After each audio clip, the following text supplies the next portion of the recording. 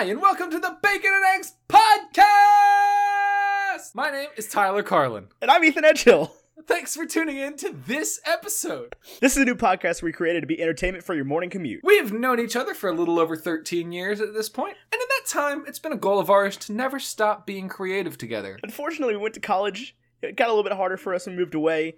And podcasting seemed like our next logical step to keep in touch and stay in each other's faces. Correct, and we've kicked around ideas on what to do for literal years. And I think we finally settled on sticking to what we're good at, which is other people's work. Since we met, we've been going to movies together, reading the same books, listening to the same music, and having in-depth conversations about all of it. We used to spend hours in the local bookstore behind the movie theater going back and forth over the movies we just watched.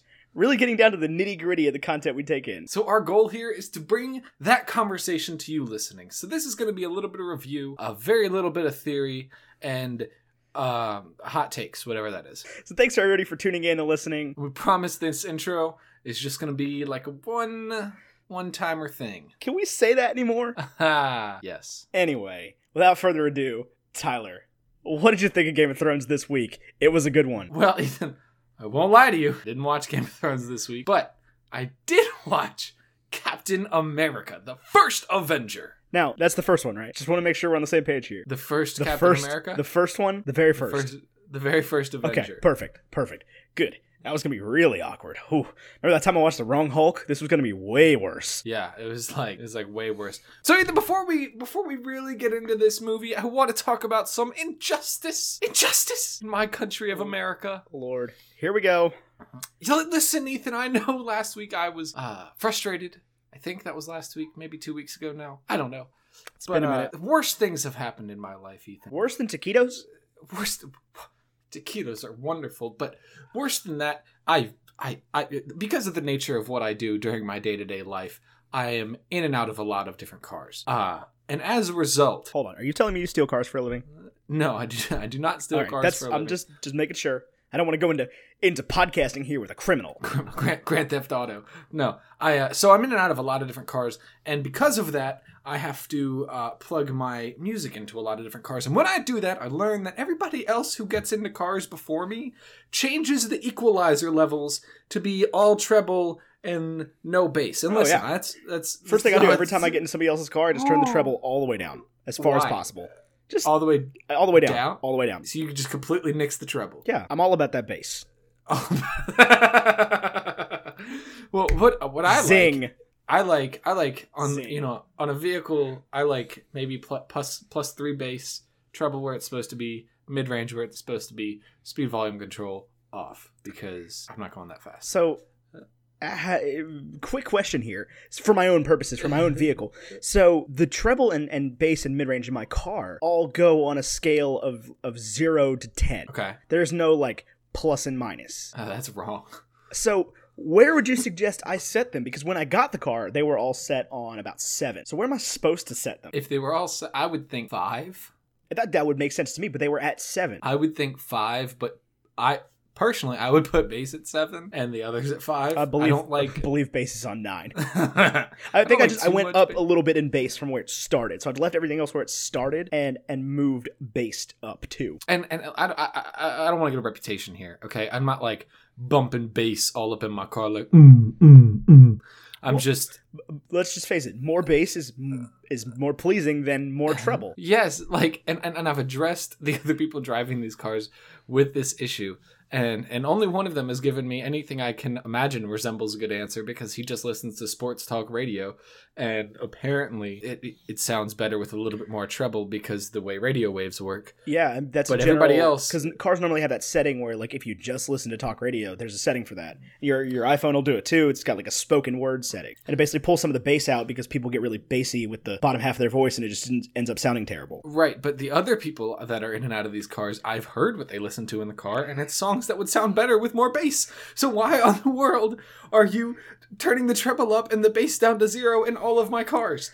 Maybe they're doing it just because you're the one that says something about it. But I haven't said anything about it in a long time. There's no way they remember. And there will be cars that come in and that the people driving these have never met me. They're still wrong. Who is doing this? The world's out to get you, Tyler. World's out to get you. Oh, They want you to live in a treble-tastic world. they are ruining. Here my comes life. treble. Because golly, this treble makers. Are you saying we need a trebellion? Yes. So anyway, to Ethan, tell me about the stats on this movie. So this movie came out on July 19th, 2011, which as of today was approximately, give or take, 2,275 days. Wow.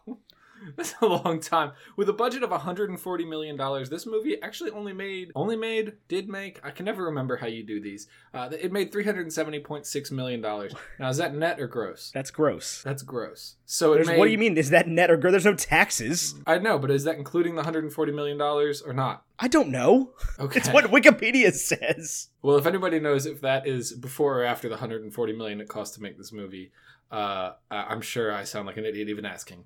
So this movie earned 80% certified fresh on Rotten Tomatoes. So the first one of those we've had since Iron Man. Iron Man was like 95. Iron Man was loved by everybody. And it got a 77% audience rating. So again, critics liked this better than audiences did. I think I can see why. However, still a failing grade on Metacritic with a 66 out of 100. Metacritic hates us. Metacritic hates everything. Metacritic is awful. So there we go. Okay. Here we go. 1941's Citizen Kane got a 100. 100 out of 100. No way. 1941's. I feel like we need to review that movie at some point, just as a benchmark. I think it could just be like a 5-minute podcast of like, what do you think of Citizen Oh yeah, Kane? I mean, if we had like an hour and a half long podcast about it, it would be as long as the movie. I'm pretty sure. Right. Just 5-minute podcast. What'd you think? It was amazing. Best movie ever made. Roll credits. Yep. Our podcast. Oh my is brought to god, you these by Base ads. Shop Bread. Anyway. So yeah, Citizen Kane, just for a frame of reference on how Metacritic works, Citizen Kane, greatest movie of all time, is literally the greatest movie of all time. It got a 100 out of 100 on Metacritic. So Metacritic likes one thing. They like Citizen Kane, but everybody likes Citizen Kane. I mean, there are a lot of people haven't seen it. Like a lot of living people have not seen it. Yeah, A lot of dead people have. It was made like before World War One or World War Two or during. I mean, when you think Cap would have seen it? I would imagine. I bet he still watches it. Probably. I mean, that was it a Mets game or a Yankees game at the end? The Dodgers game was 1941. It was neither a Mets game nor a Yankees game. There's no way he was listening to a not Brooklyn-based baseball team. He was listening to the Brooklyn Dodgers. Oh man, detail I would never. Like Jackie have Robinson, played for the Brooklyn Dodgers. Nope. Yeah, the Mets didn't exist, and also aren't in Brooklyn. Whatever. And the Yankees are also not in Brooklyn. What is it? Queens and the Bronx for Mets, and the Bronx for the Yankees. Huh.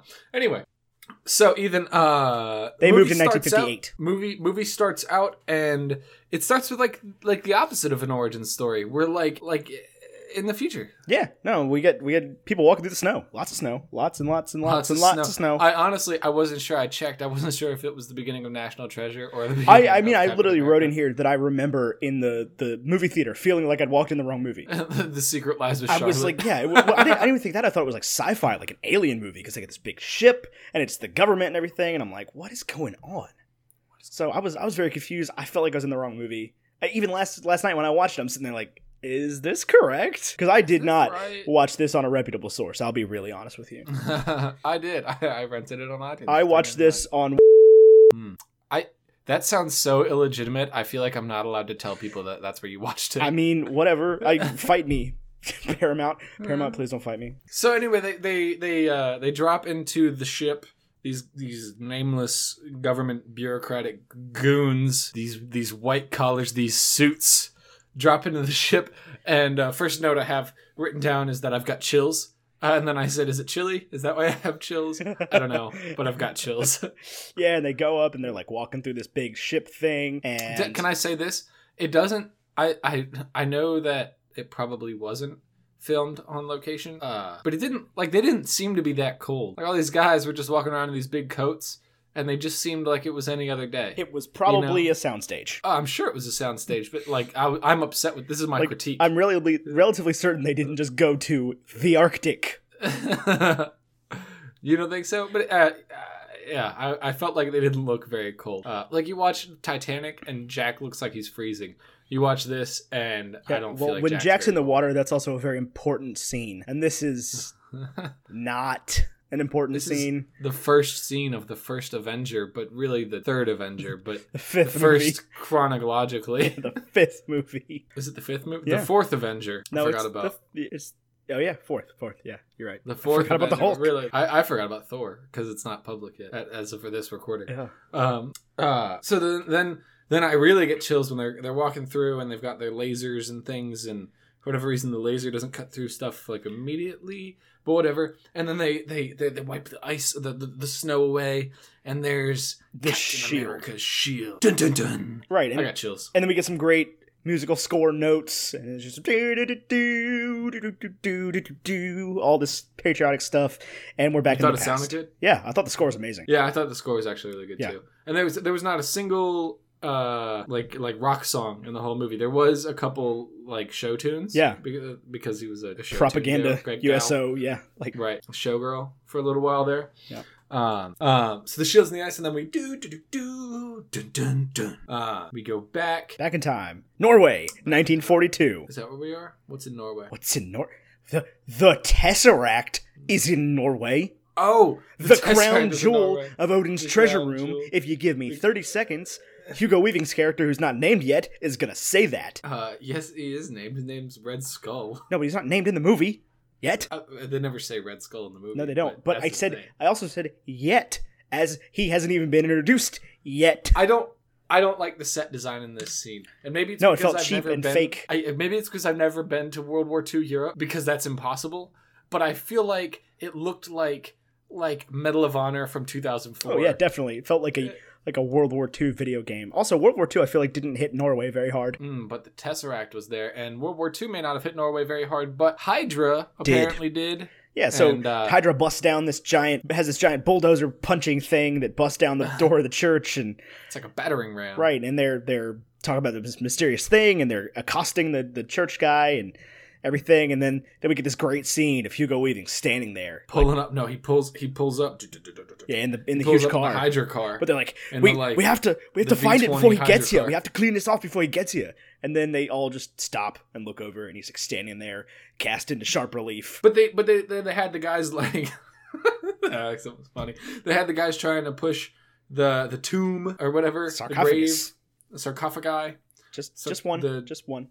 the sarcophagus, and they obviously are too weak. But then Red Skull walks in, Hugo Weaving, and he's strong. I'm actually just gonna read my note here that he pushes the thing open, and I wrote, "Oh, they opened the big sarcophagus thing, and we've got a cube. Big surprise. Oh, he breaks the cube. Fake cube. Also big surprise. All that's read very sarcastically. I'm sitting there like, yeah, I could have seen this one coming, guys. Come on now. You think he would just hide it right there? Do better. Yeah, and then he's like, There's not even a lock on that sarcophagus. and he There's says just a something. heavy He board. makes a comment about like that. I don't remember the exact quote, but that that's where he says it's the crown jewel of Odin's treasure room. It's two. You don't bury it. And then he just goes and like touches the wall that's got a big symbol of a world tree in it. Yeah, like it looks like the world. Like obviously they immediately give imagery to Thor, which I thought was really cool because I don't remember that from this movie because I saw this before I saw Thor. Sorry. Yeah, you probably also didn't. We were like a lot younger then. You probably didn't know what a much world tree younger. was. Yeah, Probably not I super didn't. familiar with Norse mythology. I know I wasn't. I wasn't super familiar with Natalie Portman and Chris Hemsworth drawing in notebooks about world trees. Yes, the world tree. Anyway, like that's the most obvious place for it, and then he just touches the thing that's got the symbol on it, and boop, we get a tesseract. Boop, boop, boop. Tesseract is here. It's just a big blue light. It's probably a big LED Big cube. in a box. It's a cube. It's a cube. Cubes are important. The Allspark is a cube.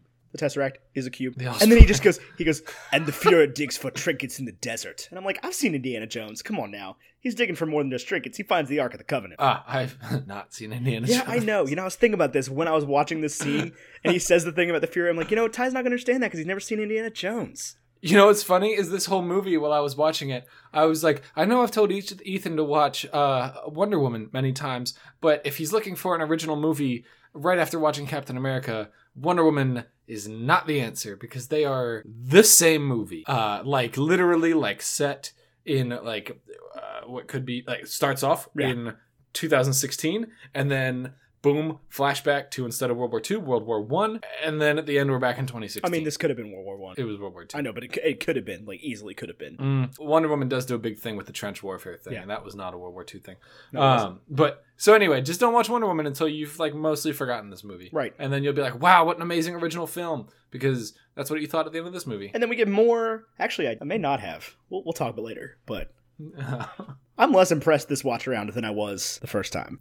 Oddly enough, I am the opposite. I am much more impressed this watch through than I was previously. In fact, if we're judging like how many notes did I take versus how much did I enjoy this movie with an inverse relationship, I have very few notes, which means I really enjoyed watching this. I've taken about the same amount of notes for every movie. This one actually has 6 pages. I think that's congruent. Not positive. I don't have pages, although Thor has considerably less notes than this. I don't know. Anyway, we get to the U.S. Army. We get to America. It's go time. Let's do this. We got Skinny Steve. Skinny Steve.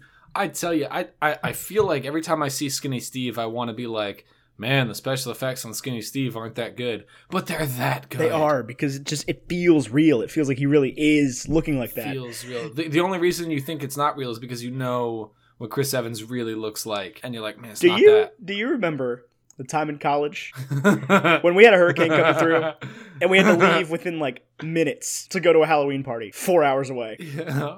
And we've decided on Halloween costumes, and you're like, you know what? I'm just going to bring this leather jacket. I'll be pre-op Captain America. I was very skinny this year. I was very, very Yep. small. Yep. Very That was small, a skinny great person. time. Every time I see this movie, that's all I can think about. When I see Skinny Steve, I think of you explaining to every single person at that party who you were. I'm skinny Captain America. At that party, I believe we beat like Jenna Marbles and Tyler Oakley at beer Muscles pong, glasses. so- Not Tyler Oakley. Tyler Whatever. Oakley. I knew it was some other YouTube stuff. Not Tyler Oakley. Tyler Oakley would have been way less of a jerk than that guy. That guy was a class A jerk. So Steve goes to the doctor at the enlistment center. The doctor's like, man, what you doing Your here, asthma boy? alone. Yeah, your would not asthma let you alone go. would not let you get in here. And Steve's just like, oh, come on, man. I got this. I want to fight for my country. Yeah, let's go. Let's I go. want to die for my people. Yeah, yeah. And, I mean, he's like Mr. Poster Boy, even though he can't be, because he goes to the movies, and the guy's talking through the propaganda film, and Steve is just like, hey, man, shut up. This is a Shut film up, about how man. great America is. You don't talk to her in America. Like, his moral compass is pegged on north at all times. It's not even a compass. It's just a picture of a compass drawn on a piece of paper. Like, it doesn't move. Yeah. Yeah. So I don't know if do you think he's like a product of propaganda, or do you Absolutely. Absolutely, I do. So you think that's why he cares so much about America? Yeah, I think that's the whole thing is he sees, and he says it later, he's when he gets to talk, I'm getting ahead of myself, but he starts talking to the doctor, and he talks about how he doesn't like bullies. That's the only reason he doesn't want to he wants to fight. He's like, he's I not, so jive with this. he doesn't want to kill people. He doesn't like bullies. So he sees, I think he sees the military as this like equalizer. Like if he can get in, he's as good as those dudes. Yeah, I agree with that, and that means that he can put the bullies in their place. You know, he's not like this I'm a lover, not a fighter kind of approach. But then he does. Oh no, he's a fighter. He's just not a killer. He's not a killer. He's a protector, Right. not a fighter. Right. He's all about big defense budgets. Right, and we get introduced to Bucky, pre-Bucky, like old. I'd forgotten about old Bucky, man. How great he was before he became Mr. Train Car, Flugelhorn, Bark Bush thing. Did you notice that they referenced that in this movie? I did. I had to pause it and replay. That was the 15 point where I was times. like, oh, they really do have this figured out. Oh my gosh, they got the whole Winter Soldier ready to go. Yep. And so he's Bucky, man. He's confident, he's cocky, he's tall and big and handsome. handsome. He's everything Steve's not. Which, like, Steve's Yeah, still kind of I'll handsome, even though he's real skinny. Like, he's still Chris Evans. Like, he still has the Chris Evans face. Yeah, I'll tell you something about Bucky, though, and this is my problem throughout the Marvel Universe, is that Sebastian Stan does not look unique enough, and his face isn't memorable enough that when he goes from like a high and tight to a flowing mane, I can tell that it's the same person. Do you have the same problem, or is Yeah, it no, just absolutely. Like, when he came back as a Winter Soldier, I'm like, who? who? Oh, Bucky! Bucky. Yeah, that guy. The old Buckarino. Yeah, that guy. Which they call him Bucky very little in this movie. Yeah, he's James Barnes for the most of it. Yeah. And I also don't feel like I love this movie, but one of my chief complaints with it is that outside of like a quick scene where Bucky beats up a guy that's beating up Steve, I don't feel like there's a ton of chemistry between the two characters, building me up to care when Bucky is killed. Like, they've clearly got something going on in the background, but it's not explored enough, I think. Like, maybe if there was like a flashback within the flashback, and I guess that's why they couldn't do it. Right. Of like, Bucky and Steve when they were like kids and the same size or whatever. And I'm sure that was the case, and that's what they're trying to play at. But like, he goes through, everything to get Bucky back later on in the film, and I'm just like, why? Who is this guy to you? Right. And this guy like left and joined the division, like the infantry unit you wanted to join without, and I guess, it was y'all's like shared dream or whatever, but like, yeah, he gets. I don't know. He gets put in the 107th. He gets his orders, and Steve is like mad. Steve is like, "Why is this guy so much better than me? He's just bigger. He doesn't have asthma." Well, I don't think Steve is mad. I don't like. He doesn't have any. Steve looks mad. Steve, not mad at Bucky, but just kind of. He looks frustrated, bitter. So Bucky's like, "Hey, that's my last night in town. Let's go to the Stark Exposition." And then boom, Jenna Louise Coleman from Doctor Who. I'm calling on you, Whovian fans. Yep, she's in there. Don't at me about anything after Matt Smith's death because I don't know what happened, but. Jenna Louise Coleman, brief cameo in this movie. Yep, for sure. And he's just not interested in the girls at all. He's like, I'm going to go back to a recruiting station. But first we get introduced to young Howard Stark, who, first of all, looks absolutely nothing like John Slattery. B, doesn't even look American. And C, has an accent. Yeah, I don't know what happened with this because like in Ant-Man, John Slattery plays young Howard Stark. Well, younger Howard Stark. And in Iron Man 2, which we just watched, John Slattery plays young Howard Stark. I'm led to believe that Howard Stark is like 20 in this movie. Oh, he would have been like in his 20s. But he was already the -- defense contractor. I guess, after World War I, there wasn't much need for a defense contractor. Boom, there's a huge need for obvious, like, genius. He's like allowed in the war rooms. Who was the great, like, American inventor of that day and age? Was there one? I don't think there was one. I don't know. I was trying to come up with, like, a parallel to him, but, like, Einstein, I guess? Einstein, yeah. That would But not Einstein in the, like, all of his stuff is rooted in science or whatever. He's like the sensationalist, just like... Well, and he can't be Einstein because there is literally a different German scientist who creates a super weapon in this movie. Right. I guess the closest parallel is almost like Walt Disney. Yeah. In that he's trying to... Flushing, New York thing. That's where they're in Brooklyn and Flushing, New York at the Stark Expo. Yeah. I guess, is that Brooklyn? Did we decide that's Brooklyn? Oh, no, Flushing's in Queens. Whatever. But they're right next to each other. Yeah. I think. People sorry, in New Yorkers, don't stop. crucify me. I think they're right next to each other. At me on Twitter. Anyway, so we get Howard Stark. He shows him the floating car, and it floats for like 2 seconds, and he just goes, I said a few years from now, it's going to work then. He's just like, ha ha ha. And then 70 years later, we still don't have floating cars, so... Yeah, well, Tony's not really working on Balls that. in your court, Howard. Yeah, Howard died in like the 90s. All I know is it wasn't a priority for Tony. Yeah, I'm just saying. He was selfishly trying to make himself fly. Right. And not flying cars for everybody. Making bombs. We went to a bunch of different wars. Yep. There was always a need for defense contractors and not a whole lot of need for flying cars. I know. Pity. Yeah, pity. So Steve's gone back to a recruiting station. Here we go again. We get this great scene of the guys walking up and they stand in the little thing and it shows them their face on top of like a U.S. soldier. And Steve goes in there and he doesn't even fit. Yeah, he's not tall enough. And that's great. He's so defeated. But he goes up and does it anyway. He goes and up to the station again and tries to get the medical exam again. And he's terrified because he sees the sign in the back thing.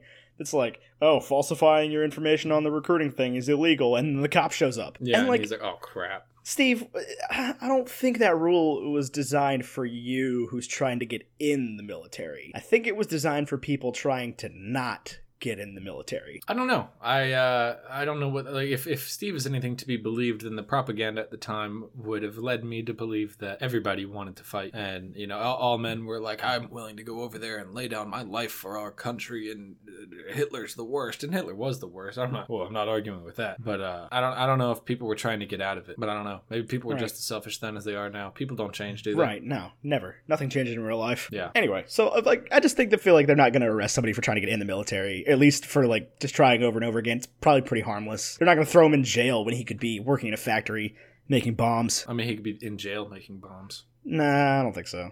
Do tanks need license plates? Yeah, I was going to say, he can make a lot of license plates for Jeeps. He can make a lot of license plates. But then so Dr. Erskine comes up. Is that his name? I think so. It's Abraham. I'm so bad at Abraham. I noticed his name was Abraham Abraham. Erskine.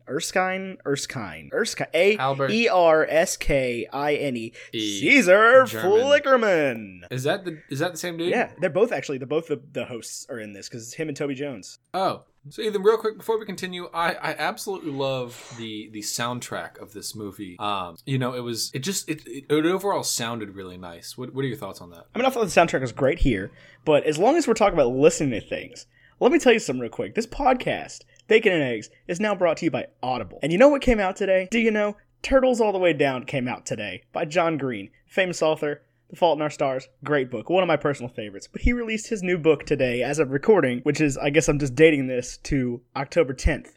But you can get that book on Audible, and you can get it on us, free if you sign up for Audible right now. All you need to do is go to audibletrial.com/eggs, and we'll give you a free month of Audible, and then after that, it's up to you, but for the free month, get Turtles All the Way Down, get another great book. They have something like 180,000 titles on Audible. I love it personally. I use it all the time, pretty much every day, and I'm listening to Turtles All the Way Down. That's all I'm saying. Bacon and Eggs also brought to you by Pumpkin Spice Rockstar, the greatest energy drink for the fall.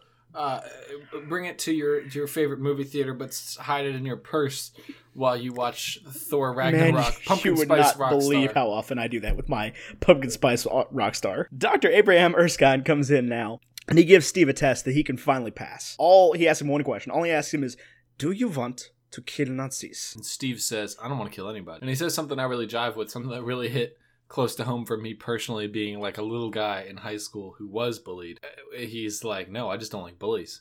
Oh, it's a great line. I had chills. I was just like, Steve, you spoke to my heart, man. He's not a fighter. He's a fighter. He's not a killer. He's not a killer. He'll do anything to fight for the little guy. Yeah. Mm-hmm. So the doc offers him, he goes, I would give you one chance. And Steve just goes, yep, what's up? Yep, I'm in. Because he is literally willing to do anything. Like Bucky brought these two beautiful women with him, and Steve's not even a little bit interested because all he wants to do is fight to protect the people of America. And he's not even interested in women because later in the movie he even talks about how I've never had a dance partner because I've never found somebody that I'd want to dance with. And maybe when this is all over, I'll try harder. Or maybe she says that. I don't remember. But he's not even interested in romance. Right. That's how deep in it he is. Exactly. And the doc says a great thing. He says, so many big men fighting this war. Maybe what we need is a little guy. And that's all Steve needed. That's the whole thing. The thing he's been waiting to hear his entire life. I felt good for this dude at that moment because I'm like, man. I don't think that's what Steve wanted to hear because he doesn't like to admit that he's the little guy. No, but he's being given a chance. Right. For the first time ever. And he gets that 1A stamp. Oh, good scene. Love it. And then back to Germany. Auf Deutschland. Yep. What's going on in Germany at this point? We're in Hydra HQ. They've got the Tesseract back there. It's the Johann Schmidt and Dr. Zola are doing something to the Tesseract. They're decoding it. Do you love Dr. Zola? Oh, he's great. I mean, not often do I think a villainous character can be cast simply because of the way that they look as a human being. And in this series, we see a couple examples, but mostly not many. The only one I think that really the costuming and stuff and the actual look of the actor really matters that much so far, I think is Whiplash. Correct me if I'm wrong. It reminds me of almost the campy style casting and stuff we got from George Clooney's Batman movie, where Bane is just a big beefy dude. Right, and the Penguin is just a little guy. Well, that's Michael Keaton. Is it? I don't know if it's Michael Keaton, but it's not George Clooney. George Clooney is against Mr. Freeze, Bane, and Poison Ivy. You're right. Mr. Freeze, Arnold. Anyway, so they're doing something to the Tesseract. They're doing something to it. They're decoding it or imbibing it, drawing or they're something with it. And because they just turn a knob and stuff starts happening, and he's just sitting there going 10%, 20%, 30%. I'm like, great, we can all count. Thanks, man. Don't know what's happening, but cool. They do a lot of this counting up from, and they get to, from 10 to 100% to some random metric, and because Howard Stark does the same thing. But I don't know what they're doing to it, and he goes, it's stable at 70%, and the Red Skull guy just goes, I didn't come here for safety, doctor. And then he pumps it way up. Famous last words right there. Famous last words. But I mean, Red Skull's strong, so it's whatever. Yeah. So then I wrote, they did something, turned the Tesseract on, made a power source? I really don't know. I don't know what they did there. That whole scene was useless. I mean, it wasn't useless. It lets us know that like blue light can be used to power things. Right, and he goes, it could power all of my universe. experiments by itself, and I'm like, okay, cool. What are we talking here? Like potato batteries or like? Well, I think it's kind of like in Spider-Man 2 with Doc Ock, where he's like, I've harnessed the power of the sun, and then it gives him 8 legs or whatever. Yeah, I had no idea what was going on with all that. It made no sense to me whatsoever. Yeah. So we get the lineup of dudes, and they're all really big dudes, and Steve. And oddly enough, they're like, welcome to the SSR, the Scientific Strategic Reserve. Yeah. And like it's just like 19 meatheads and Steve. Steve Rogers, Right, who's so, not like- particularly smart. And so yeah, we get introduced to Peggy Carter, and she's just a total bad woman. And yeah, I think she punches that dude in the face. She does punch that dude in the face, and she's like, put your right leg forward, and then she injustice in the Marvel universe. I know this is why they gave her the TV show. I want more Peggy Carter. yeah, she's good. She was good. She's real good. But we Real get the good. whole outline of the Super Soldier program, and Colonel Phillips explains how it's going to be, and Steve is just getting his butt kicked in every single challenge. Like, it's that stereotypical scene. Wait a minute. Are we not going to talk about how Tommy Lee Jones is now in this movie? I mean, we can. Tommy Lee Jones is in this movie. Can. One of our favorite, one of our least favorite villains. One of our least favorite villains. One of my favorite supporting characters in a Marvel movie. I thought he did an exceptional job in this movie. In fact, I even read one negative review of this film that says the only shining moment in this movie is when Tommy Lee Jones eats steak on screen. What a weird thing to like. That was a good scene, though. You gotta admit. It was. But we have two really great scenes here that are, we always talk about those pivotal scenes that the movie kind of runs off of. And I personally think that we're about to hit that scene because, like, Steve's getting his butt kicked every single one of these challenges. Like, the dudes are kicking the barbed wire down on him. He can't climb up the big rope wall thing. But they get to that part where everybody's trying to climb up the flagpole and they can't get it. And Phillips is like, nobody's gotten that. Or not Phillips, the other guy, the drill sergeant guy. It's like, nobody's gotten that flag in 17 years. 17 years seems like a long time for the Scientific Strategic Reserve, whatever, the SSR, to be doing their thing. Well, I mean, they were just at boot camp, I think, like, basically. No, this is an SSR boot camp. No, it's Camp Lejeune. Lejeune. Yeah, that's like a big military base, like big one. If you are allergic to peanuts, are you allergic to Lejeune? No. Or am I thinking of legumes? It's legumes. You're not thinking this is funny. I thought you were going to do your little laughter thing. No, just annoyed that you don't get it, man. It's a big military base. This is something people know. This isn't something. You're this from is like New York. New York. You're from New York. Is it in New York? Yes. I'm not from New York. My parents are from New York. My parents are from Ohio. I live in the moment. It's actually not in New York. It's in North Carolina. That's why I know about it. Okay. See, so even I'm from New York. So how can Anyway, it's from around here. It's like the big military base. Anyway, so 17 years they've been trying to get this flag from the flagpole and nobody can do it. All these big meatheads climbing up. And Steve walks over there and just pulls the flagpole down, grabs the flag and hops in the Jeep. Yeah, I don't know. No, it's clearly it's pivotal. Yeah, it's pivotal. It's clearly his important. instinct. It's that he's not just brawny, and he never will be just a big meaty dude. Even when he becomes one, he's still smart. He's not just going to punch his way through his problems. He's smart, and it's not. There's no Liv Tyler to calm him down. Right, and either, we show here that he's smart, and the next scene we get where Tommy Lee Jones is talking to the doctor, and the doctor's vouching for Steve, and Tommy Lee Jones just throws the grenade into the crowd. Everybody runs away except Steve.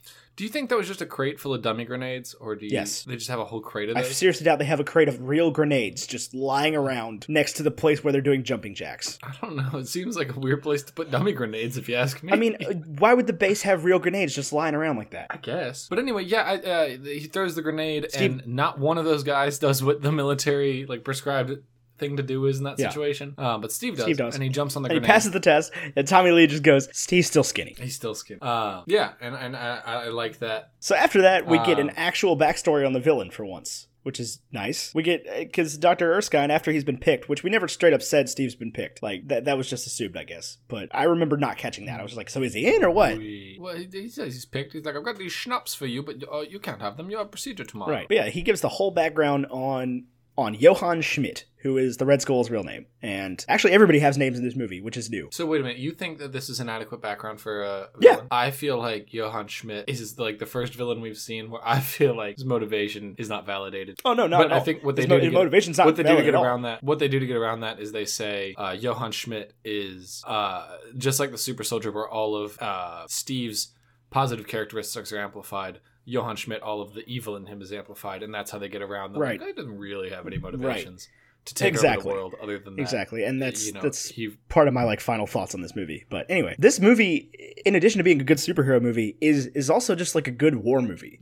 In that, like, you get the German that you're supposed to like. You know, you got the doctor, the German that's like good. He's gone to the good side. And he gets that whole line about so many people forget the first country the Nazis invaded was their own. This is just at this definitely. point it's just a good war movie. Mhm. But I thought that was cool. But yeah, everybody has names this time, and I was very pleased with that. It's like everybody's got a name. Yeah, they keep saying like Agent We Carter. know who they and are. They keep saying I guess they probably had feedback after Hulk that was like, man, nobody got a name in this movie.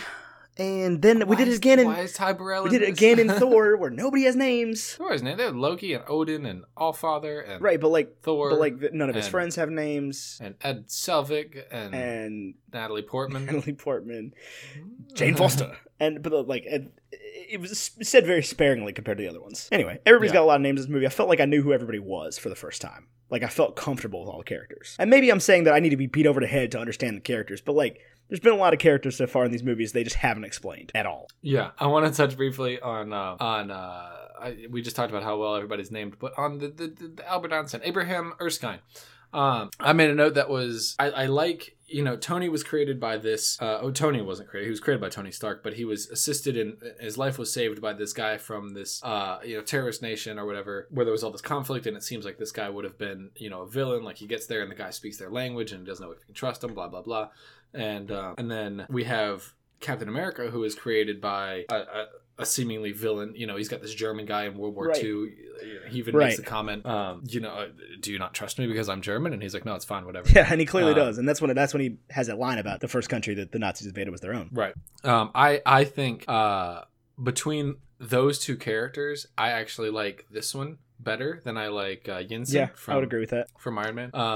I think that and they both die while creating them. Like, it's like very mirrored throughout. And then, which I think is relevant down the line because they become enemies and they have this sort of mirrored backstory, but whatever. I think that just the way he's developed, and I feel like there's better chemistry between these two characters than there was between Yinsen and I would agree with that. Tony I would agree Stark. with that, absolutely. Well, because Tony didn't need a chance. Tony needed somebody to help him be Tony. Steve needs a chance. Right. Like this guy, like in Tony's situation, Tony's got all the power. This guy is just the resource he needs. And in Steve's situation, this guy has the power, and Steve is the resource this guy Right. needs. And Steve is chosen because he's good. Steve is inherently good. And he says that, like, the line about that the strong man who's always been strong will only, misuse his strength. But the weak man knows the value of strength. Right. He knows why it's important, and he knows why it's so Right. great. I'm just saying. We go back to Germany, and this is a great scene. This is a great scene. You know why? And this is something I've never caught the other, 8 times I've watched this movie, at least part of this movie, is he's got the artist painting him, right? Oh, you never caught in that? the silhouette, and all we see is the silhouette of him, but it flashes in real quick on that red paint. Mhm. Oh, it was so cool. I'd never noticed that before. That was so super sweet. cool. One trope I don't like about this is they come to the scene and they've got Red Skull listening to opera, as though like listening to opera is inherently like villain thing to do. And that's like something you see over and over again in movies, and I don't like that. I think that's he was listening to a German opera. It's an inherently German thing to do. Was it Deflator Mouse? I don't remember what it was. Oh. So the piece that Johann Schmidt is listening to in that scene that you're talking about is Richard Wagner's setting of the Siegfried tale, in which Siegfried kills his best friends and seeks after the Valkyrie. Wow, that is so incredibly beat you over the head with it. Yeah, but Of course. yeah, for those people I who know know you and I caught Wagner off the top of their head. I mean, I know a good portion of our audience is gonna know that and be like, yeah, obviously, guys, how did you not catch that right away? That's one of the most popular opera pieces there is. Catch it right away. So I think that's cool. It's a very subtle but also very strong hint at what's about to happen. Yeah, kills all his friends. Kills all his friends in that scene. Yep. Anyway, back to America. We get Steve and Peggy in the car. That scene you were looking for earlier, where Steve he's driving by and he's just like, I got beat up in that alleyway and on that street corner and that butcher shop, that school, that house, that guy's porch. Oh, and the noodles there. Yeah, and she's just like, why can't you just run? And he goes, when you start running, you never stop. Mm-hmm. Which, yeah, I get that. And she's obviously just smitten with him immediately, even before he's big. She just... Oh, I disagree. I feel like she doesn't... Oh, do you see the way she starts flirting looks with him at a him, little though? When he gets out of the car? She starts flirting with him a little bit, but I don't think she really cares about him. Nah, he gets out of the car, and she's just looking at him like, oh, man, this guy. So they go into this antique shop, which is actually Howard Stark's lab underneath Brooklyn. It's I guess it's a lab. It's An an lab. One lab. One lab, please. So basically, Steve walks not in. Howard Stark's Labrador. Steve walks in, and people start like surrounding him with stuff. And Howard Stark's there, and there's this big, intimidating Operation Bay, and he's just terrified. He's a little terrified. He's a little nervous. He's like, "What have I got myself into? Oh my gosh!" And they sit him. But then he's also like, "There's no turning back now." They sit him down, and Dr. Erskine goes over what they're all going to do to him, and I didn't listen to a single word of it. He was just like, "No, we're going to inject him with this thing, and insisting, and we'll do this to him, and then everything else." I'm like, and then you'll end result light. basically is he screams a lot and comes out as Big Steve. See, he gets into the thing, and he has this like, "I'll see you on the other side." Right. And then they hit him with the penicillin, and he's just like, "Oh, that wasn't so bad."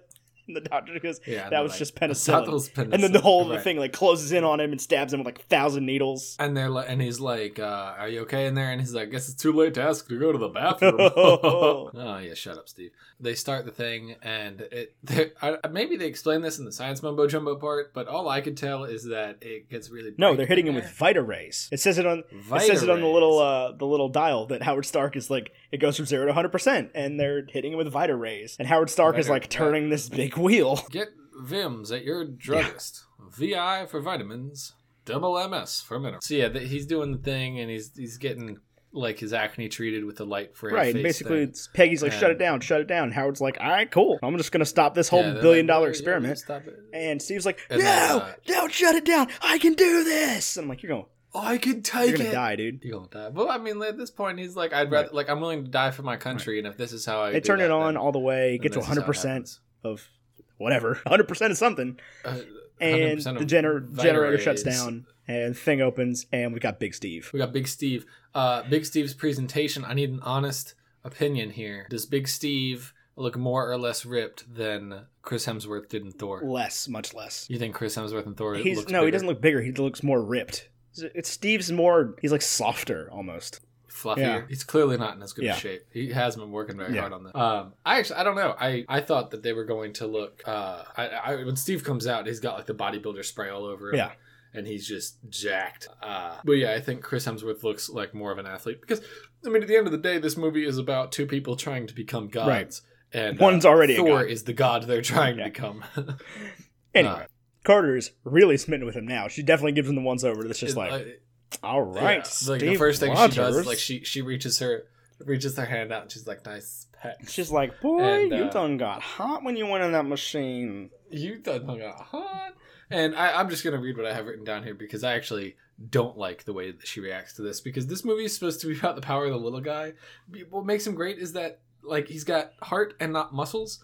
But now he's got heart and muscles. He's Inspector Gadget. Right. Like Inspector Gadget was smart, but now he's got robot arms. Right, but like the pilot of this vessel stays the same, right? But now the vessel is important and not the pilot. No, the pilot is still important. The pilot now has a worthwhile vessel. And then he couldn't talk to girls until he was badass, and now he still can't talk to her. He still can't talk to her. He's a little shy. No, because you get 10 minutes farther into the movie, and she's just like, "You still don't have a bloody clue about how to talk to women, do you?" Oh yeah, like a second later, he makes out with that girl from Game of Thrones. Yes, that is from Game of Thrones. She is Princess Marjorie Tyrell / Lannister / Tyrell / Baratheon / Lannister / dead. Sorry. This show's full of spoilers. People are just gonna have to deal with that. If you haven't seen it at this point, you're not gonna watch it anyway. So I don't know. Anyway, I feel like I get what you're saying. I completely get what you're saying, but I think that was always gonna be the case, because like they still need to sell Chris Evans, or not Chris Evans, still need to sell Chris Evans as a sex symbol. Right. Well, and on the flip side of that, like Captain America is big and beefy, but if it's supposed to like give the little guy hope and be like, oh, you can fight back bullies, I feel like its answer is the best way to beat bullies is to just become jacked, and I don't like that. Right, but that's the whole thing, is like he's still Steve. Like he's not Steve, Captain whatever the guy's name. Now was. He can win those fights with the bullies because he's jacked. Whatever. Back to the plot. We've got a German spy in there. Yeah, blowing stuff up. Kills Dr. Erskine. He uses the Ocean's 13. The house loses Zippo lighter to blow up a room. The whole room with all the experiments blows up, and Erskine dies, and Peggy runs out in the street and is just like dead eyes shooting people in the face. That's why I think we need the car's running her down, and she like is trying to shoot the dude. Steve grabs her, and she's just like, "What the heck, dude? I got it." A little bit of theory. I'm gonna drop in Okay. here. Agent Carter is like Hawkeye is a descendant of. Gotta be. I could see that. Gotta I be. could see that. I mean, obviously not because they exist in the same timelines in the same movie, but there's got to be something there. I mean, somebody with more time on their hands, figure that out for me. Figure out how to make this work. But we Because- get this great chase scene. Steve runs down the street, no shoes on, over glass, through buildings, just Incredible Hulking his way to get to this car. Yeah, very cool. Running through the streets. And I love that and we get scene this, where Steve is still classic he's still gangster scene. capable, but he doesn't know his own strength at all. He has no idea how to use the body. He falls into the dress Right. shot. No clue what he's doing, but he knows he can beat this car. Right. He can run down this vehicle and chases down a submarine. Yeah, that was the part where I was like, okay, he's really going pretty fast. Because I don't know how fast cars were in 1941, and I've been to New York in 2014 or 2017 or whatever year it is now, and I know that cars don't move very fast in New York. So I wasn't sure how fast he was going through those So he streets. chases down that submarine, and that's a great scene where the kid's like, "Go after him! I could swim," which is the first time Yeah. anybody has ever had a child be self-sufficient in a movie ever. So he pulls the Hydra dude out of the submarine. Whoa! There's an Easter egg you're missing. Ma'am? Yeah, he's fighting the Hydra dude. He's running through the streets, and he pulls the door off the cab.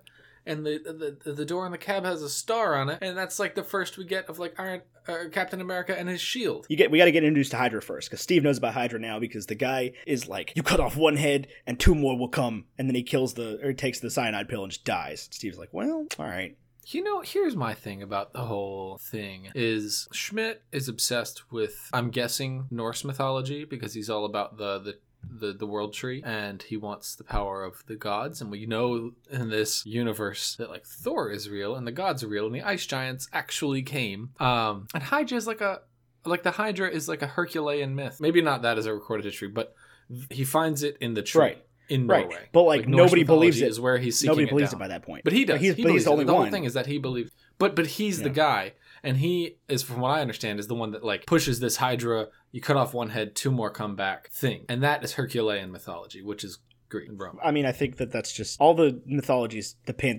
pantheon of gods mythologies are intertwined. Zeus is just Odin. It's the same thing. It is the same thing. Neil Gaiman. I agree with that, but that's what it is. They all have their type of thing. I think that Hydra is because if they were the same thing, then Thor would be Hercules, because son of the Allfather. Yeah, I would agree that Thor is Hercules. He Can't be right. Hercules has a sword. Okay, whatever. Anyway, what I'm getting at is I think that Hydra is called Hydra because they need the multiple heads thing. The Hydra can't be beaten. Yeah, my other thing is they say that you cut off one head, two more grow back, and that guy dies.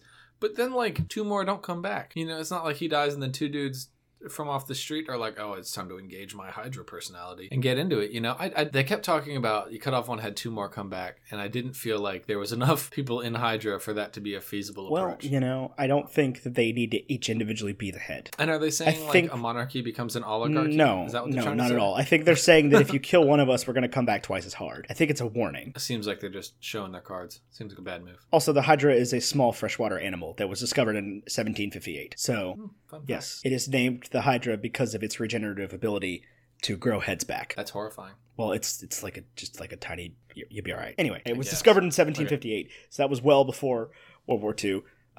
We're just gonna go with that. It was named after the small fish. I don't think that's. It's named after the small fish. movie, This is canon now. Moving on. This is Bacon and Eggs canon. We're Bacon and moving Eggs on to canon. this. Hydra is a small Anyway, fish.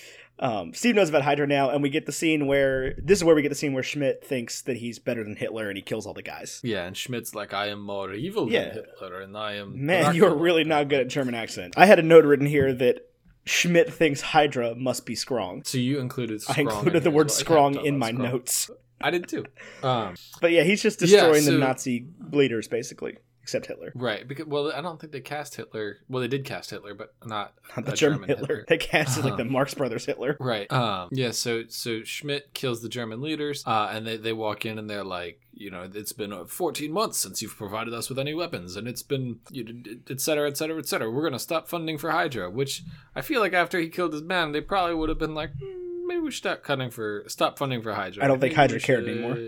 Where are they getting all their resources from? They're taking them. From who? The Nazis. This is the point where Hydra stops being the Nazis. Hydra is its own thing now. I don't think that the Nazis even exist anymore at this point. I mean, they Right, did. but that's who the 100, the first through the 106th and the 108th on who are fighting. But right, I think this is the scene in the moment where Hydra in the movie where Hydra becomes more important. Right, where we don't care about Hitler, we care about Red Skull. But at the end of the day, Hydra's attack. Who's like Mecha Hitler? Hydra's attack on Howard Stark and his boys on the SSR. Their attack works because they got what they wanted. Erskine's dead. The experiment's been destroyed, and they can't make more Steves. Yeah, so no more Steves. But they don't need more Steves. They just need one Steve. Well, they think they need more Steves. They need one Steves. Because Colonel Phillips is mad. Tommy Lee Jones is mad. He's like, Steve, this is your fault somehow. I'm going to blame you. We don't need you. You were we're going to send you off to El Guadalupe.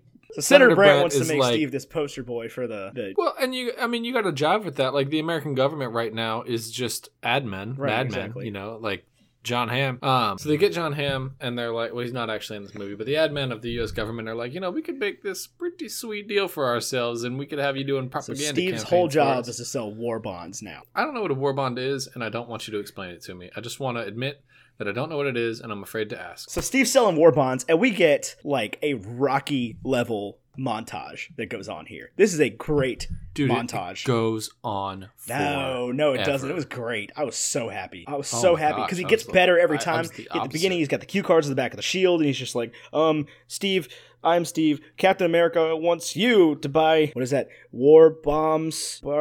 Bonds. Gotcha. And then he can't do it, and then it goes on and on and on. He gets better every time, and he's holding up the girls on the motorcycle with one hand. It's a great montage, dude. I mean, I'm a sucker for a good montage, but I thought this montage went on for a while. Nah, it went on just the perfect amount because you finally see him, and he says the last thing, and you know, and it cuts, and there's no applause. And then he's in Europe, and he's with the soldiers, and the soldiers could not care less. He's with the soldiers. I don't understand how he doesn't know he's talking to the 107th. Like, how would you have not figured that out?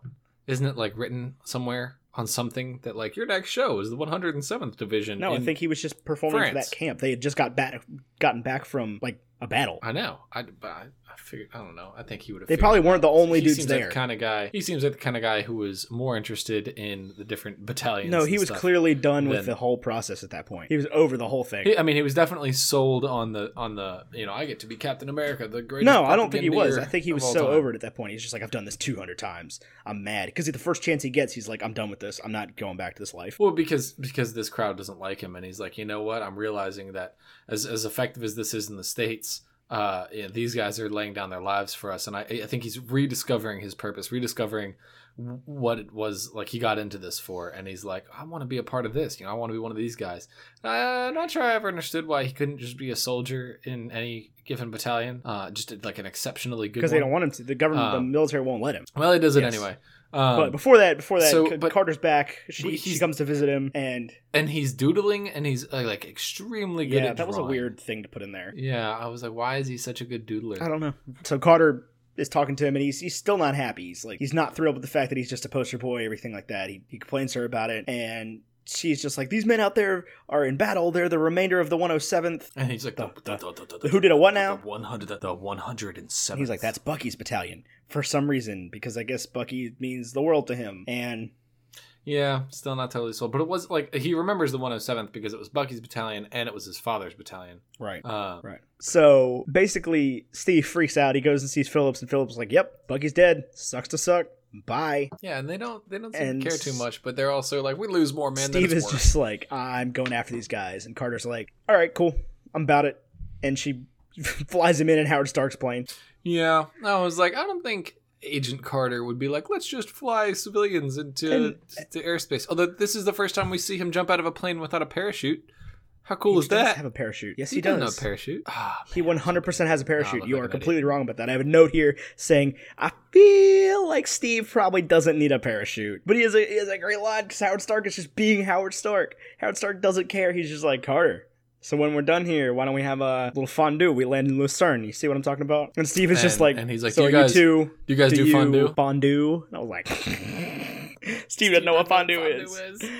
Anyway, so he hops out the plane with the parachute, 100% with a parachute, lands in this Hydra base, and he's just like murking people left and right. But yeah, I mean, we get a cut before that, and Hydra's using these guys as a workforce, and we get introduced to what is obviously going to be his version of Thor's friends. These guys stand His out versions- way too much. He's got to stand out way too much, and they're a little one-dimensional. Yeah. but that's okay. There's Dum Dum Dugan, who's the mustache guy. Yes. Who I only know because you used to play Marvel Ultimate Alliance. I never thought how Yep. useful this would be to my life, listening to you play Ultimate Alliance and being like, this game is dumb. The game's Anyway. awesome. If anybody wants to play Ultimate Alliance with me on Twitch, Yeah, Let but me know, great and I will great find a way to inclusion make of that like a happen. minor Marvel character there. But it's like Dum Dum Dugan and then the black dude and the Asian dude and the French dude. I'm just like, you guys are a little bit too... You don't look Exactly like like- anybody else here because everybody else here looks like Bucky. yeah, and everybody else is in a military uniform, and you guys are all wearing, like, you all get to just wear whatever you want, and your commanding officer is just Right. cool with that. Right, exactly. Um, But you get to have whatever Yeah. facial hair you want. they That got this doesn't whole make group sense. of You wear a ragtag bowler hat. people, and Steve busts them out, and they're just like, we're taking everybody, and the Asian dude is like, I'm from Illinois or whatever. You know what's crazy is during this scene, I think it's important to note that, like, earlier in the movie, Tommy Lee Jones was like, Patton says, is it Patton that he Yeah. quotes? Patton says that this war will be won by the army with the best men, not with the most men or whatever. And then, that becomes immediately apparent because Hydra's soldiers are just like, No, it's the army would be won by the army with the war will be won by the army with the best men, not the best weapons. Maybe Because that's Hydra clearly has the better weapons. They've got laser rifles, which right, still they sound don't like exist. Tony's. Yeah. So Steve busts these dudes out, and then they are like, "Well, there's a they- privacy like, ward over there," not- and he goes after Bucky. Like, not one of them dies. They all just they get that tank, and they're all together in the tank, and I'm like, "You guys don't even know each Not other." one of them gets Yep. shot. Yeah, they get in the tank. They're having a good time. And he goes and and finds then, Bucky, and we get that great Yeah, Easter he egg. goes, where Bucky's already doing the, like, kangaroo Right. lap dance. Look, Mother Nature. I don't know. Lark. Unique New York. I don't I have remember no what he idea. says. But Bucky's alive, and he's talking to himself, and Steve rolls up, and he's just like, "Who are you?" And Steve's like, "I'm friggin' Steve, dude." And he goes, "I thought Right, you were he's dead." And Bucky goes, "I thought you were smaller." he picks Bucky up, and he's kind of like half asleep throughout this whole thing. And of course, the one person they pick is Bucky. And I think this is relevant because, as I just said, Bucky would have been a greater choice for the super soldier serum because he's already a big dude, but he would appreciate the increase Exactly. in strength. And I think the Germans were like, this Bucky guy, he might work on our side of the super soldier. Exactly. And He- then we get this confrontation between Steve and the Red Skull, and Steve knocks the Red Skull's And we get face to off see just Red a little Skull. bit, and I'm just like, "Oh, there we go. When I was first watching the movie, I was like, what's wrong with that dude's face? And then like 30 seconds later, he just rips his own face off, and I'm like, ooh, that's what's wrong with his face. And Bucky goes, "You don't have one of those, do you?" I'm a huge fan of Red Skull's makeup work as opposed to like CGI Yeah. Red Skull face. Yeah, no, he looks great. Because he looks like of course when he's pulling the face off, it's all CGI and it looks like garbage. But then when it's off, Yeah. it's makeup work. And Yeah, it's- and Hugo Weaving's already so like a good. weird looking, kind of intimidating looking dude. yeah, and he's like Mr. Rogers. Captain Rogers. Surprised to see me? Human beings are a virus, Captain Rogers.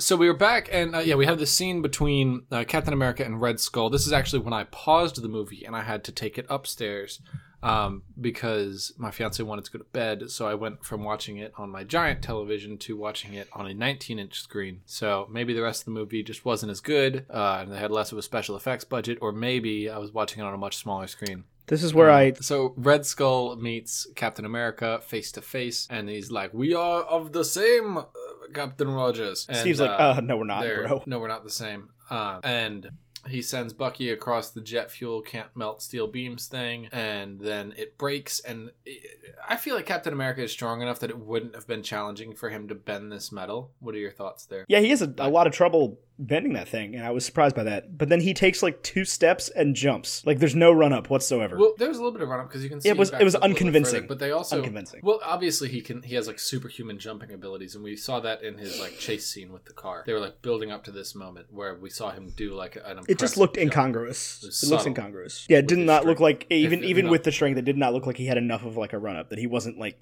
moving fast enough. Like it was that hard for you to move that bar and you can jump that far. Yeah. Okay, buddy. But then they don't want us to know that Steve is alive necessarily, because they just cut to him cut after he's halfway there. Yeah, Yeah, but he does makes make it, and so, I mean, Colonel Phillips is like, I Steve is know this dead. because Steve's dead. We looked for 45 minutes and Steve is dead as so they're like R.I.P. Captain Rogers. He's And then no he longer with us, and you can see him Right, drafting. he the strolls letter. back into camp with Um, the whole platoon, with- the whole division, with the all the whole- weapons and all the tanks. And even Colonel Phillips is just sitting there And like, they've all right, fine. Right. Oh, and prior to all of this, there's a part where he tells Agent Carter, like Agent Carter's like, you can't respond like that to me? And he's like, the hell I can't.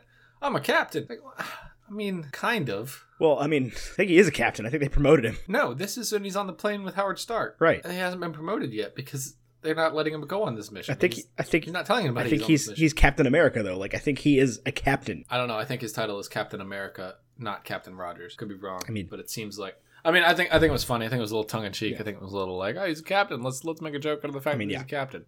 And I thought it was funny, and I laughed. I did laugh. Okay, fair enough. Admit it. Fair enough. I laughed. And actually, they do call him Captain Rogers. Yeah, Steve doesn't even show up to he gets the Medal of Valor, doesn't even show up to the ceremony. He's like, in a bar with Bucky. Yeah, doesn't even show up to the ceremony because he's not a hero. He refuses to be a hero. Yeah, he doesn't want to be a hero. Himself as a hero. He's just like he doesn't even act particularly heroic. Like he has a motive for everything he does. Like a pretty selfish one. He wants Bucky back. Right. And he doesn't feel like he's a hero. He wasn't even following orders. He was just doing what he felt like he had to do to get his friend back. But he wasn't acting particularly heroic. He was just trying to save Bucky. Right. And then Peggy makes she repeats his line to him about looking for the right partner in the bar. Yeah. Because she shows up and the whole bar is just like, whoa.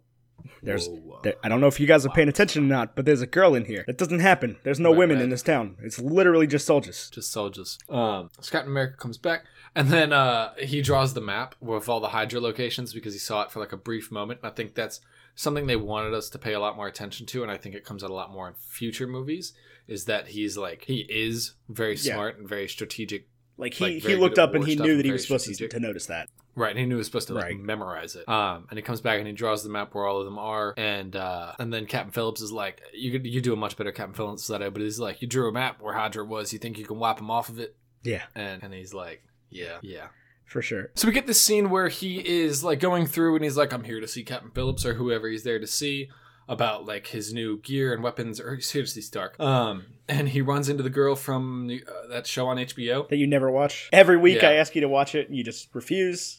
Keep making me talk about Marvel movies. I'm just trying to do my Game of Thrones review podcast here. So he runs into the girl from Game of Thrones, and she's like, "The women of America owe their lives to you." Oddly enough, there's only 2 women in this entire county, and they're both beautiful. Weirdly enough, I believe they're still in Europe. Right, whatever. There's no counties in Europe. But like I think that there are probably more women in that county on this military base. What do you want in this barracks? Just saying. Like I think that was a stretch. So him and the lady, she pulls him in for the first kiss of Steve's Peggy life. sees it, and she's mad. I wrote MAAAAD. Yeah, she's real mad. I thought you and Stark were fondue-ing. And she goes, "You have no idea how to talk to a woman." I don't think that. I wasn't convinced he didn't know what fondue was until the next scene when Stark is like, "Man, it's just fondue cheese is just and bread. Cheese and bread, my friend." Yeah, but I think he gets that Stark was hitting on her. She gets that Stark was hitting on her. But I still think he doesn't know what it doesn't matter fondue if he doesn't know what It doesn't matter if he doesn't know what fondue is. He knows that like them getting fondue implies an intimate interaction. But to Stark it doesn't. And fondue is an intimate interaction. Because Stark's just like, once you get to figure out what you know and is going on in a women's head, that's when your goose is truly and thoroughly cooked. I try to stay away from women. I try to worry only about my work. I'm like, all right, Howard, you say that, but you're Howard Stark. You are literally just Tony. Yeah, I mean, there was like a scene earlier in the movie that I even made a note that he was a womanizer. Yeah, he's just Tony. He's literally Tony. They're the same. They're the same, except he's not as good. Steve gets a suit, and Steve gets a shield. And he's got all these shields, and he's like, this one has guns, and this one has other stuff. And Steve's just like, nope, round 1, circle, got it. And Steve's looking around, and they've only got one Captain America, and they've only got one vibranium shield, and he's like, oh, no, you can't have that one because it's vibranium, and that's all we got. It's like, okay. Steve's all you got. He's like, why? No, he says, why isn't the standard issue? Is what he says. And then he's like, this is the rarest metal in the world. That's all we have. And he's just like, I'll take it. Okay, we'll see what Ultron has to say about that. And then Peggy shoots it, and it's just like, he's like, hey, what do you think? And then she's like, ba-bang, ba-bang, ba-bang. It is bulletproof AF. She knows it works though. It's Howard Stark. I guess Steve worked. I don't know. She seemed. She was pissed. I mean, like she shot that guy. But we get another big montage after this, and Steve and the boys. We're back up. There's something back up to. This is the next scene. I got thoughts on this. I know, but he's got his little group of misfit toys. Get it? Because he's the little guy, so he picks all these guys that are like, quote unquote minorities plus Bucky Barnes. And then there's a brief moment where we see somebody playing the piano, and I'm like 45% sure that it's the kid that plays Dudley from Harry Potter. Did you? I did not. I didn't catch that at all. Also, it's a couple scenes ago. Whatever. So we get another montage. Yeah, we do. And this one's not as good, but it's still good. But Steve and the boys are kicking some butt. And in the montage, you want me to go continuity? In the montage, Steve is carrying a gun. I don't think this is the only time we see Steve carrying a gun. But what are your thoughts on Marvel choosing to represent Steve with a gun? He's a soldier at this point. Like, I get that he's a soldier, but he's a soldier that carries a shield. Yeah, but like, I don't think he's figured out the shield yet. I think he has. He's holding the shield in one hand and the gun in the other hand.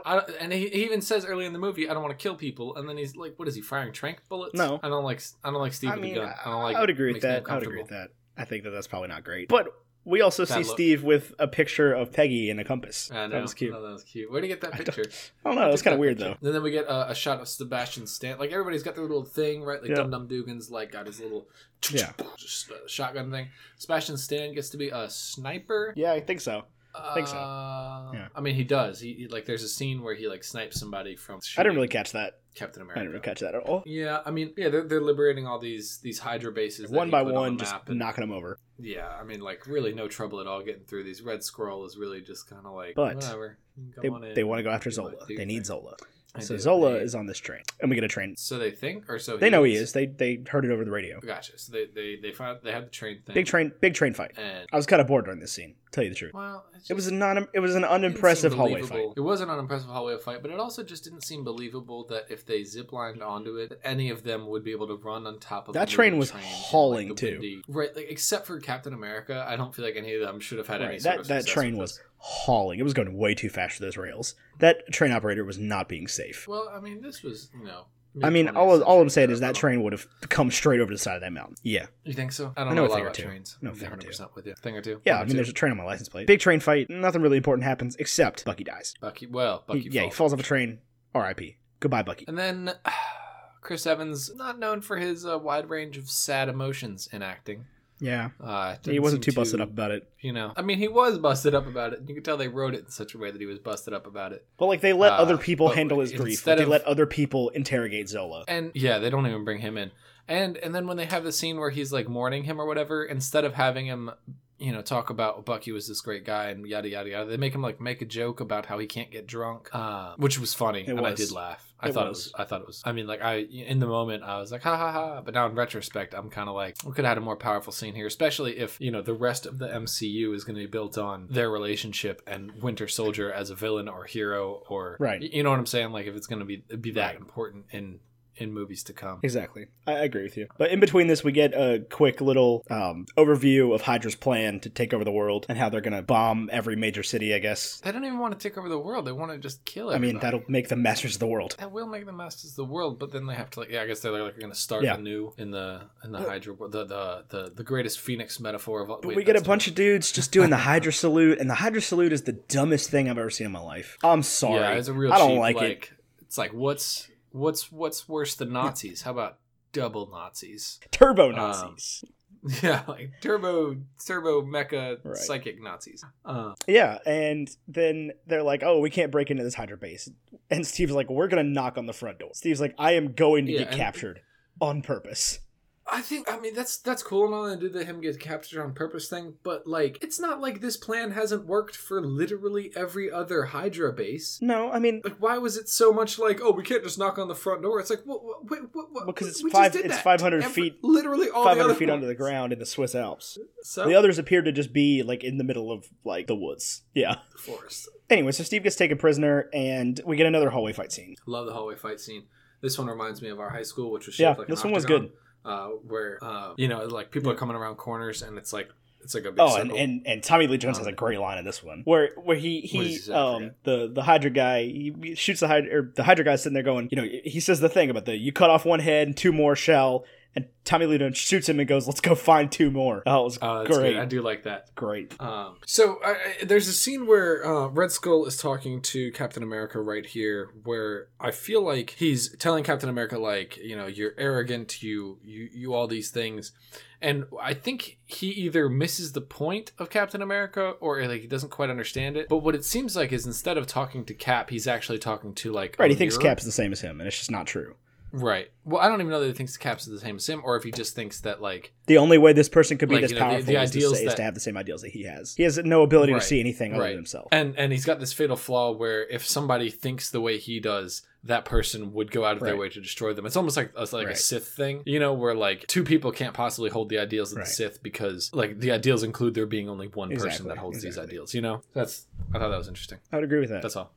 So the I thought Red Skull's dialogue was very well written and yeah, he says the acted thing about super the well. you possess the power of the gods, but you fight a battle of nations. And I was like, that's powerful. Saying that, like, Steve's not living up to his full potential by fighting for someone else. Wow. Yeah, I didn't think about it. Yeah, like, he's fighting for the U.S. government. He's Uh, fighting for the country instead of like himself, instead of trying to be, because to Steve that's the ultimate goal, is to just like achieve world peace and fit in, whereas the Red Skull wants to rule everything. Steve doesn't want to rule anything. Right. Steve just wants to make sure that there's Right, less exactly. bullies in the world. And this guy's the ultimate bully, and that's the ultimate bully mentality, is to think that like everybody needs to be like me, everybody needs to have power. Like, Steve doesn't want to have power. Steve has Correct. nothing. He wants nothing to do with power. So they're doing this fight, and then they've got this little confrontation. Steve's guys come in through the window, and then we get to the Tommy Lee Jones thing we were just talking about. But Steve guys come through the window, and I noticed this. They've taken over like every Hydra base except for this one, and they could be using Hydra weapons. they're like, not. They've taken tanks, Yeah. they've taken guns. I they've noticed used that as them well. previously, and they're not. I using noticed that them. as well. I think that was intentional. Yeah, I Do you think agree? that that's the same thing they were talking about. Is not who has the bigger weapon; it's who has the best men. Right, and at the end of the day, like a gun will still do what a gun needs to do. Just Red Skull's guns will Right. disintegrate people, Right. and these will just, Exactly. stop them Exactly. entirely. But yeah, they get on the plane that's meant to take off the whole world. Basically, the plane's going to destroy the whole world. And even then, he says like, Yeah. if they And- destroy one plane, we'll come back with 100 planes. And I'm just like, okay, where are you getting this from? Where are you getting all these resources from? But they have Hitler, like They have their signed kiss the Accord. scene in the car. It has to happen at some point. I love the kiss Yeah, scene. because they Love everything finish, about it. and Phillips is just like, well, I'm not going to kiss you. Yeah, Tommy Lee Jones is like, no, I'm not. Yep. I'm So not get gonna on the do that, plane, but buddy. Come on now. Good luck out there, kid. And again, so he jumps on the plane. I've always thought this. I've seen a lot of movies where this happens, where you can just get to the rest of the plane from the spot where the wheels roll up or Yeah, fold up. and he And, straight up like Woodied that thing and hopped on there. Yeah, I don't know that that's how that works, but I also Yeah, I've never well, built this a is also the plane, 40s, so things are probably more open and less would squeeze you to death. guess. I don't know. It worked. I It got guess. him on there. We had to get that scene where that dude got shredded by the propeller. Yo, there was like a lot Yeah. of blood in that I scene. was What were your thoughts out on that? out of the normal for this movie. Yeah, it was like super. All of a gory. sudden, they're on that plane. They're like hopping out, and he throws the dude through the propeller. I'm like, oh, and you can even see he's kind of just like, oh god. whoa. Oh, and all the bombs have the name of the cities on them. I'm like, that's so super villain. Yeah, You you just wouldn't do wouldn't that. do You would that. just- You wouldn't yeah. waste time on that. Right. Like, you wouldn't hire a graphic designer to get that graphic for you. You just, Right. that's all you would do. So they've You got have your the assignment. Pick a plane. bombs. Like, Right. they'll actually fly themselves. Yeah. We have autopilot. In fact, I don't even know why we're putting people in these things. right, but we get one last fight scene. So the plane's flying then itself, and they're having this Got- fight. Oh, I love they go into zero gravity. I think that Yeah. was a really cool, like these two characters are idealists, and that's what makes them who they are. And in zero gravity, their Yeah, they're muscles don't still even beaten by matter. gravity. And Red Skull's motive seems a little far fetched, but he's supposed to be like super mecha Hitler, and Hitler's motive seemed Fetched. Yeah. far fetched, just in general. So I think I'll accept the crappy motive. And then we get and just like his crappy motive, we get a crappy ending to a villain. He was just like You know the crappy consumed ending? by the Allspark. The Tesseract. He's consumed by the Tesseract. I keep saying Allspark. Well, a little bit of theory here. I don't know that he is consumed by it because it shoots like everybody else that's been killed by these like disintegrate power weapons. They just disintegrate into thin air, and in this one, it like shoots into the sky. So I think that there's a chance that, and it's very unlikely, and I don't think that it's going to happen because I think for the most part this movie is forgotten by current movie watchers. Then it would be like They set him up to come marketing back. stretch, but I think that there's a chance, right? That they he's set him like up to part of come the back. But, Jatari or if- whatever. Jatari. Jatari, or that he's up there with maybe he makes like an appearance with Guardians 3. I'll Anyway, tell the you what. Tesseract falls through the plane into the freaking Arctic Ocean. They're like not over the Arctic. They're like over like. It's still pretty cold Newfoundland. up there, wherever they are. I know, No, because but, like, on the the map, plane I was crashes like, very hmm. shortly after that. But they show maps of where he is. The plane is set to bomb New York, and there's nothing he can do about it. And so he finally becomes the hero. Right. It's all about Right. him. He gets to make this self-sacrifice. This He's sort of Finally heroic. sacrifice himself for the sins of America and. And I actually like this scene Whatever. because we don't see the plane crash. Because we Which hear the they radio down. static. While he's going down, and he's talking to Peggy on the thing, and God, this scene Yeah. gets me to tear up a little bit. I thought that they had Oh, excellent chemistry on screen. Definitely not like Robert Downey Jr. with a Paltrow, but Yeah, it was very, close. very good chemistry. And the plane's going down, and like what can you do but kind of be tearing up here? And so we get some scenes of the end aftermath of the war, and the boys are drinking to him, minus Bucky, obviously, because Bucky's dead. The next movie is called The next movie is called The Avengers. The next Yes, Captain they made it America. very clear the next movie is called The Avengers. And we'll get to that in a minute. I'm not Post-credit scene was thrilled stupid. about that. We'll get to that in a minute. Basically they're sad. Peggy's sad. Similar scene to like Jane with Thor when she's just like, oh man, he's still out there. I know it. Like she knows it in her heart, I think. I think she does.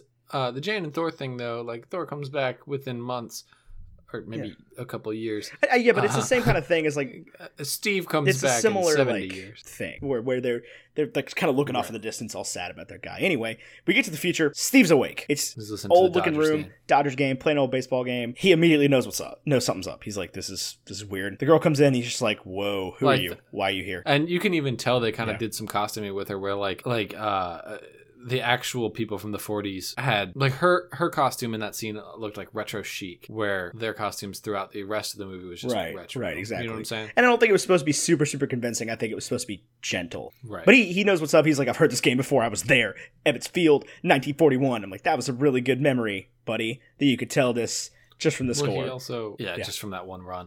But he also that goes back to he's Captain America, and they build on his exceptional mind, and everything about him is amplified. Because he's not just big and dumb; he's big and smart. But so he busts out of the room into the hallway and into the city streets, and Nick Fury's just like, "At ease, soldier!" And bunch of Acuras everywhere. And he's all like, "What am I doing here?" And they're like, "Steve, you've been asleep for like 70 years." And he goes, "I'm late for a date." Oh yeah, Get me tearing up, man! I'll tell you what, I was for sure. That was a great ending. And then roll credits, and at the end, it's just like Captain America will return in the Avengers, and then we get the worst post-credit scene. The worst. Where it's like Steve's punched the bag, and he's like, bam, bam, bam, bam, bam, bam, wappity, wappity, wappity, whap, bam, and the bag falls off the wall and everything. Well, no, hold on. I love this post-credit scene where it's talking about his PTSD, and he can't cope with the fact that he's living in a new place, and he's just punching these bags off the walls, and this comes back in the Avengers, I'm pretty sure. What I hated was the promo for the Avengers that came on after. That's what I'm saying. Yeah, I was getting there. Yeah, and then because you said it was a bad post-credit. It's the same scene. It's part of the same thing. Because Nick Fury is like, "Oh, you think you're the only superhero?" And then bam, freaking trailer for the Avengers. Oh my god, the trailer was so bad. It was all over the place. It looked like it was for like a mid-90s movie, like not another teen 90s movie. It was so bad. Much. I can't even dissect I'm annoyed. I don't even want to talk about it. I got a little bit of theory here before we get into what we liked and what we didn't like. Okay, so hit me with it. I think Tony knew where Steve was the whole time. They could have found Tony Steve Stark? way before they found Steve. Howard Why do you Stark think that?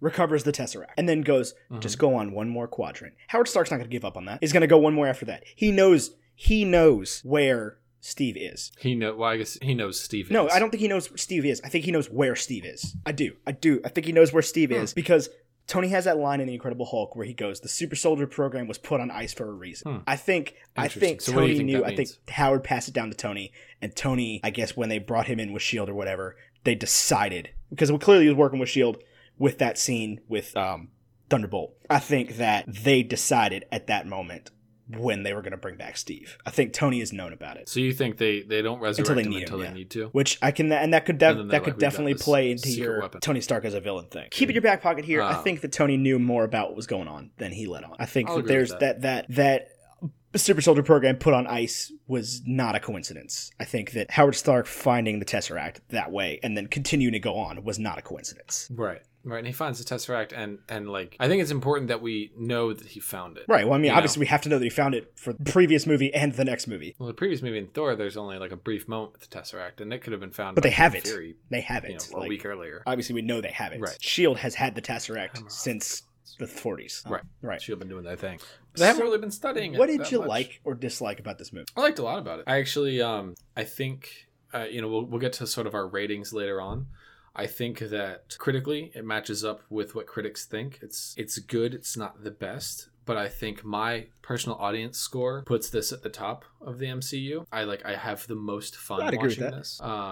So far, anyway. I enjoyed this more than I enjoyed Iron Man. I'd agree with that. Barely, but I would agree with that. I mean, and it's a tough call. I mean, it's almost like a dumb dichotomy. Like they're both so Here's good. my thought is I actually think the critic rating is too high on it. I really do. I think the 80% from Rotten Tomatoes is a little bit high. There's not really much to the story here. Like, it is absolute good with no gray area, triumphs over absolute evil with no gray area. And they triumphs over evil just by being generally hard-headed and just kind of toughen it out. Yeah, but I mean, it's like the little guy trumps the big and bad and I get that, but it's just Hitler. to me it's just super basic. But that's what you can do with what we're doing with propaganda and like the whole thing about Captain America is that he's propaganda. So this is building. Yeah, and I mean on when you that look at it and like that, but I'm just saying talking that, in terms of outside of the MCU, just like as a movie. Just this story, if you put it into any other context, it's gonna flop. I don't think in any way it would have flopped because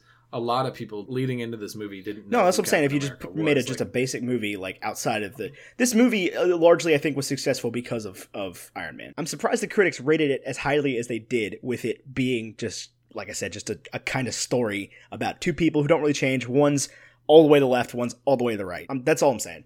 I agree with you there, but I think that the reason it gets such high marks is because it's kind of like in other works of art where it doesn't need to be this like ultra complicated thing with all these intricate details. It can be two static characters telling the story of American propaganda I'm through bad World at that. War II. I'm bad at liking those movies and taking them seriously. I am. Where you just put black versus white and I mean, you hang it in a museum. Because in the movies I generally go for, it's never that simple. I mean, basically this movie, it's like the painting I'm talking about. Half the canvas is black, half the canvas is white, and the caption says "The Folly of Man." I mean, that's this movie, and I think it does a really good job. And I think that it even makes like a historical statement about like in World War II, it was just this is propaganda. This is like America is that good, Germany is that evil. Right. There doesn't need to be a gray area about it. I get where you're coming from. I smell what you're cooking. And even like they couldn't even make it like he fights Hitler, and there's no gray area about Hitler, and I think everybody's agreed on that. But they make it like he fights double Hitler. He doesn't raise one arm. Super Hitler. 2 armed. Super Hitler. He fights. Oh my gosh. He wears a blue suit and this guy has a red skull. You couldn't get a more clear picture of what evil's supposed to look like than the Red Skull. Right. Speaking of the Red Skull, let's do villains. I like. Do you like Red Skull? I do. I like Red Skull a lot. I think that in later films, his little peon frog scientist man is more evil than he was in this movie. And he is a recurring villain, which I'm like excited about. I don't think we get enough recurring villains in the Marvel Cinematic Universe, except for Loki and this guy and Winter Soldier. So where we got a power ranking? Where do we put him? Well, first of all, let's give him a rating between Tommy Lee Jones in Batman as Two-Face, Michael Keaton and Batman. No, it's not Michael Keaton Batman. That's Val Kilmer Batman. Ledger's Joker. Try again. Yeah. That's Val Kilmer. That was the one Val Kilmer. There are 2 Michael Keaton, 1 Val Kilmer, 1 George Clooney. 1 Val Kilmer. 3 Christian Bale. 3 Christian So Bale. far, 1 Ben Affleck. 1 Ben Affleck. He just isn't Batman vs Superman. There's not a standalone. There will be. No, they're like making it. Like I like him. I think on the Tommy Lee Jones to that is a 1 out of 10 scale. You can use a 1 out of 10. I'm just saying. I don't know. Because if you don't, then you're like he's a Red Skull. Yeah. You said in the Incredible Hulk episode, I think that Abomination ranked an abomination. I think he is better than Tommy Lee Jones. Obviously, not as good as Heath Ledger's Joker. I mean, we're looking like 6, 7, or like 4, 5, or like. I think I'm in the northern end, the 7 to 8 range, because he gets to be like because they give him the backstory of when you take this serum, you get to be just an advanced version of all the things you've already been feeling. Because of that, and they give him that static backstory. I think that he gets to just be evil for the sake of being evil. Like, right, and I naturally don't like evil for evil's sake, and so that I have trouble with it. So I'm giving him like 7, just because there is a slight lack of motive. I think that his end game doesn't make much sense to me. He wants to rule the world just to make it a terrible place. That's he's just like a like supervillain, just general like cartoon type supervillain where he's like, I want to rule the world. What do you want to do with it? I don't know. But I think like a like 7.6. Okay, 7.6. Yeah, I like front number in my mind was actually an 8.2, but to go over an 8, I think You got to be strong to get over an 8. Is generous. So give me strong, power ranking. Last week we said what was Loki was number 1, I believe, and then Whiplash, and then I want to say Obadiah Stane. Whatever it is, this guy comes after. Abomination, I think, was the bottom, just because of the movie. So I would say, I would put him right after Loki. Put him a solid number 2. Yeah. I mean that goes without saying. Mean he's just exactly better. And like Whiplash is only number 2 right now. Well, Whiplash is no longer number 2, I would say. Right, he only gets to be. He's going to be echelon. replaced. Yeah. Because there's not many to choose from. Breakfast food ranking. I mean, this is like an all-star breakfast. I was going to say the Waffle House one. The like Great American Breakfast or whatever it is. It's got like the tomatoes on the side. You know what I'm talking about? The thing on Waffle House that comes with like everything Waffle House offers. That one. It's a Denny's Grand Slam. I'm going to go with the Denny's Grand Slam. Just because I don't even know what's in a Denny's Grand Slam, but it feels like Captain America. I mean, the way I see it is, Grand Slam baseball term. Captain America, America's pastime. It's easy to watch. It's enjoyable. It's very static. You don't have to worry about like good versus evil. Somebody's gonna win. Someone's gonna lose. Am I really cheering for the right guy? And I jive with that. I think the Great American Breakfast or whatever you call it, the Star Spangled Platter or whatever. Like I'm talking about like a plate of pancakes with like red sauce and blue sauce, like strawberries and blueberries on top, and like sugar and stuff. Yeah, I think it ranks well. It's delicious. It's easy. Doesn't there. IHOP have like red, white, and blue French toast? Isn't that a thing? I don't think so. But yeah, I mean, if you try to give this something sophisticated like a shrimp and grits or like I explained the shrimp and grits already. We've used the shrimp and grits. You have a different definition for it, but like I'm not reusing that. But I'm talking about complicated dishes that you can put a lot of thought into, like a shrimp and grits. There's no eggs Benedict. There's no it is just. I think what is Denny's Grand Slam? I think he's the Denny's Grand Sandwich. Actually, is what it's called. There's a Grand Sandwich. So I'm sticking with Denny's Grand Slam. That looks good to me. Denny's Grand Slam feels about right. So where do we put this in the power rankings? You're gonna say number 1. I want to say number 1. It's tough to say that because so I think it's tough for me to say this because I think Iron Man is a very, very good movie, like exceptionally good, and it's tough to like watch any of these and then go back and watch Iron Man again and be like, that's the best one. But I want to go ahead and dethrone it. This your number 1. This is my favorite so far. Okay, it's my number 1, and then Iron Man, and then Thor, Iron Man 2. Oh yeah, Thor, and The Incredible Hulk, 2. Which will stay solid last, I would imagine, the entire time. So we've done our power rankings. We've done. All right, thanks for listening to Tyler and I here on Bacon and Eggs as we talked about Captain America: The First Avenger, which we just listed on number 1 on our power rankings. And that's something. Undid Iron Man.